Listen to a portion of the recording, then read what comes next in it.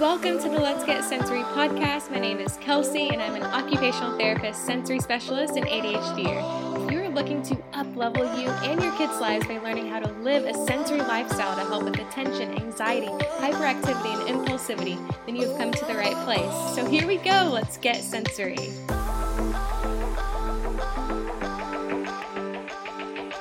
Hello, welcome back. I don't know about you, but I feel like the sensory world is growing at a crazy rate, which I'm so happy and excited about. I feel like I am seeing it everywhere, which is exactly what we need for the word to keep on spreading, for sensory to become common knowledge by everyone, and for there to be sensory setups everywhere, like sensory gyms, sensory parks, and those becoming like the new trampoline worlds for kids. My dream is for everyone to know about sensory processing because I honestly think every single person can benefit from it. Not just ADHD, autistic, and SPD kids, but every single person, which thankfully the world is starting to see, and there's so much research being done these days on sensory processing and how it can help not only kids, but adults too. Like there is even research being done right now looking at our interoception sense and its role and therapeutic impact on adults with trauma, anxiety, chronic pain, depression, and as someone with ADHD who's experienced all those things, I am jumping up and down inside that the change is finally here and it's only going to get better from here. I'm so grateful that you are here with me today so we can really dig deep about sensory processing. Because yes, the sensory strategies are helpful, like the weighted blankets, the wall push-ups, the swings, etc. But to really get the most of it, we have to dive deeper and really understand the ins and outs, because we often overlook or forget that every single person's sensory needs and nervous system needs are different. We have to really understand how sensory processing works and how to decipher what kids' unique sensory needs and sensory profile is, which sounds complicated, but I promise it's not as complicated as it seems, which is why I'm here to simplify everything for you and to help make it actionable, to help make this process and sensory journey as easy as possible. And while I'm on this note, I have some very exciting news. The first round of Sensory Life Academy is starting so soon, and I cannot be more excited for this round. And if you are new here, I have 2 online courses. The first one is a crash course. It's called Simplify Sensory, and it's a 7-day course on sensory therapy and explaining the ins and the outs and everything you need to know on how to create a sensory lifestyle. And then my second online course is Sensory Life Academy, which only opens up a couple times a year, and it's a 3-month program that supports not only kids, but parents too. One of the things that often is missing in sensory education is support for parents, which is a vital factor. It is everything. Like if you think about how we feed off each other's energy, like if you walk into a room, you can immediately feel other people's energy. And you know who is especially good at reading and feeding off of other people's energy are kids and sensory kids, which is why Sensory Life Academy is half an intensive but easy and super practical sensory program for kids, and then the other half is emotional support and nervous system healing sanctuary for parents.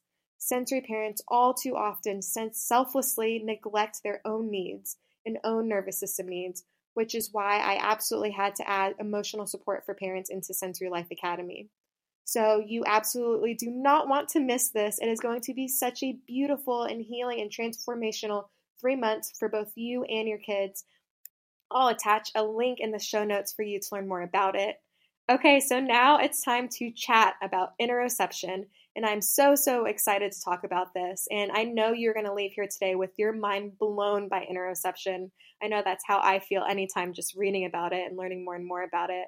And right now, you most likely see interoception as just another weird sensory word, but by the end of this, you are going to see interoception as a missing puzzle piece and be like, how did I not know all of this before? So we are going to start with the basics really quick. So interoception, what is it? Well, it's the fancy definition for it is the ability to identify, access, understand, and respond appropriately to the patterns of our internal signals.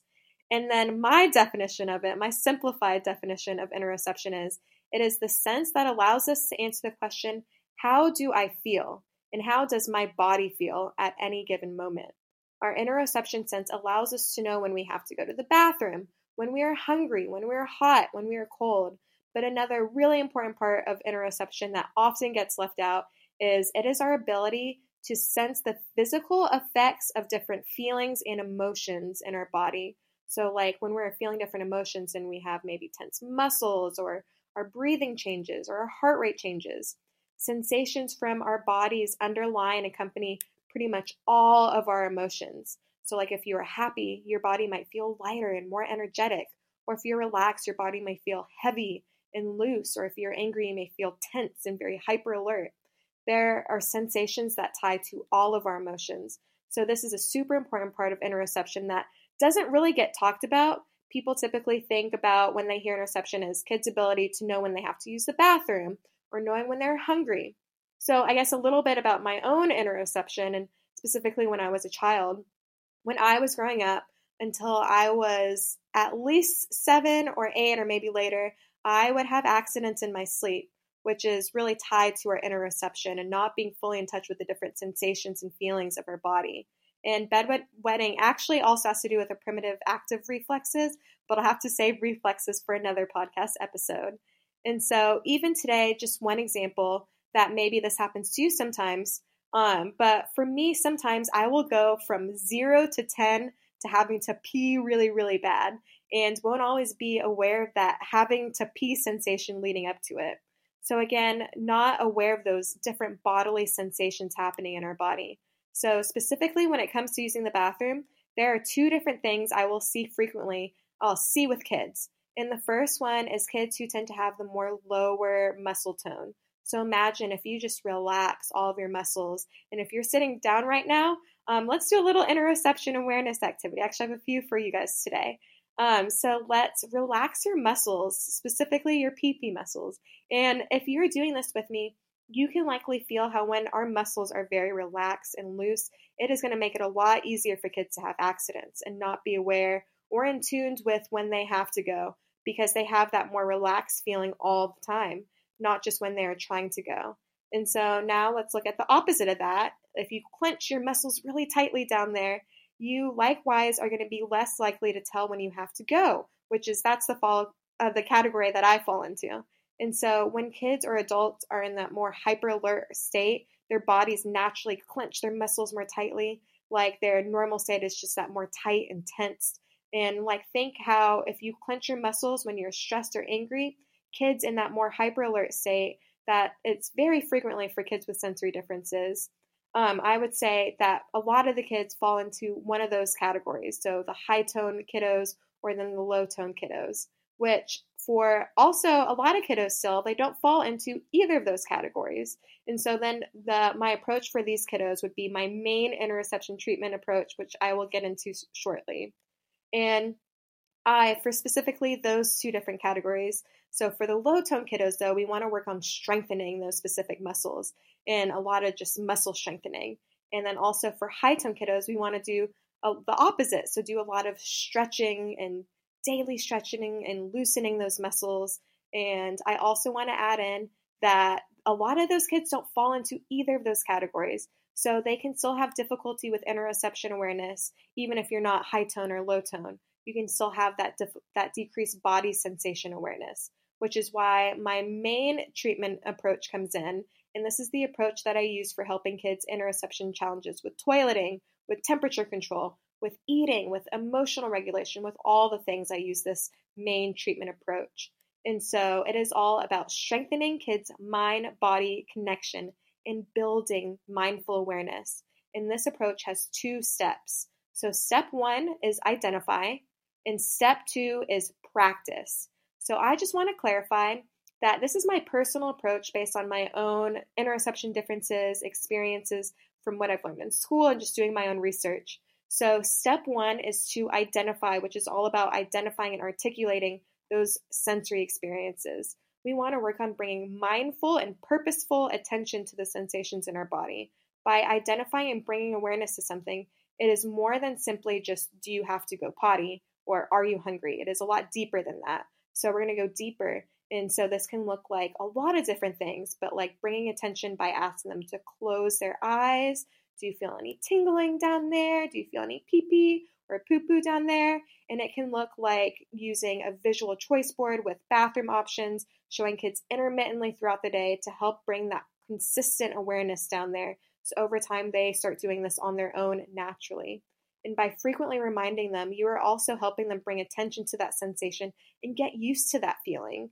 You can even make it fun for them by using visual choice boards with maybe the poop emoji, because really for everything and for all therapies, it is most powerful to use a play approach with kids. Play helps kids build trust with different experiences and helps make things feel safe and a relaxed experience, which is so important for their nervous system.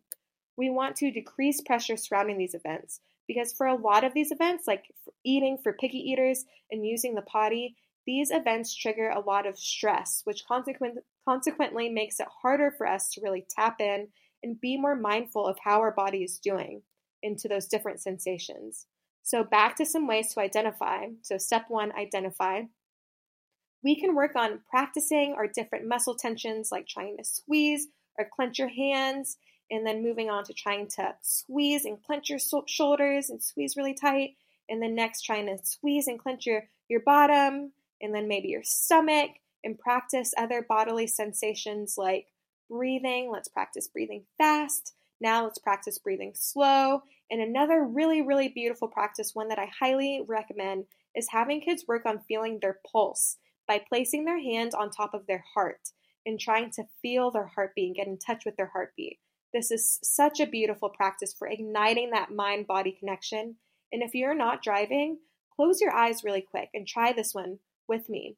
And actually, this reminds me that I really need to get a stethoscope to help my kiddos that have a harder time doing this.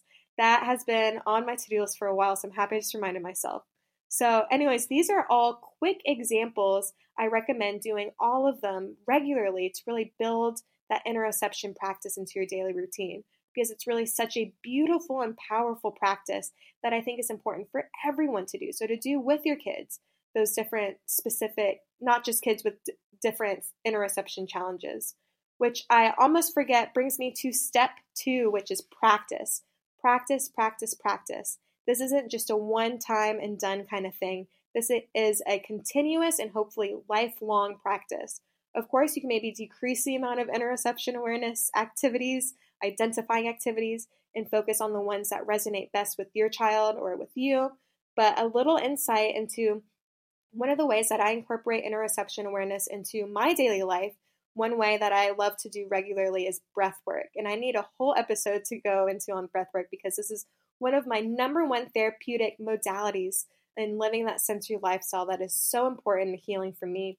But in addition to breath work, I also love to do body scans and regularly checking in with my body. Am I clenching or holding tension in my shoulders or jaw? There have been times when I have actually been even laying down doing a body scan and I notice a spot of tension, and I try to really, really focus and really look even deeper than tapping into that bodily sensation. I try to look even deeper to see if any emotions arise with that tension. Sometimes I might find myself tearing up a little or feeling angry, or just some different emotions might arise with it.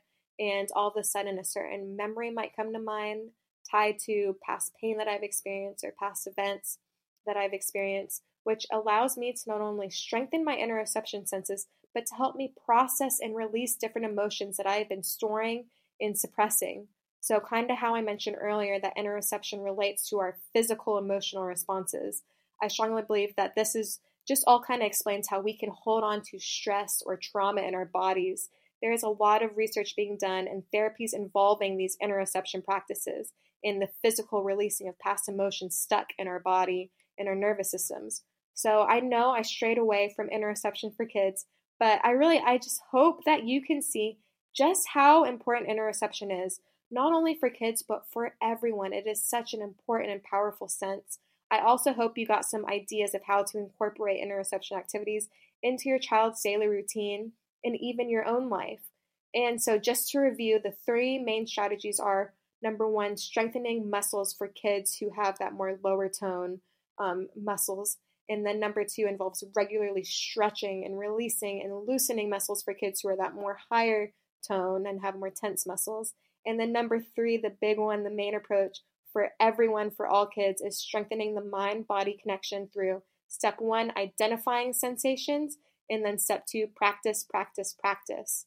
So I don't know about you, and maybe it's just the sensory nerd in me, But there is something with learning about our senses and our nervous system that is so magical. And the more I learn, more it opens my eyes to seeing the world in a completely new light.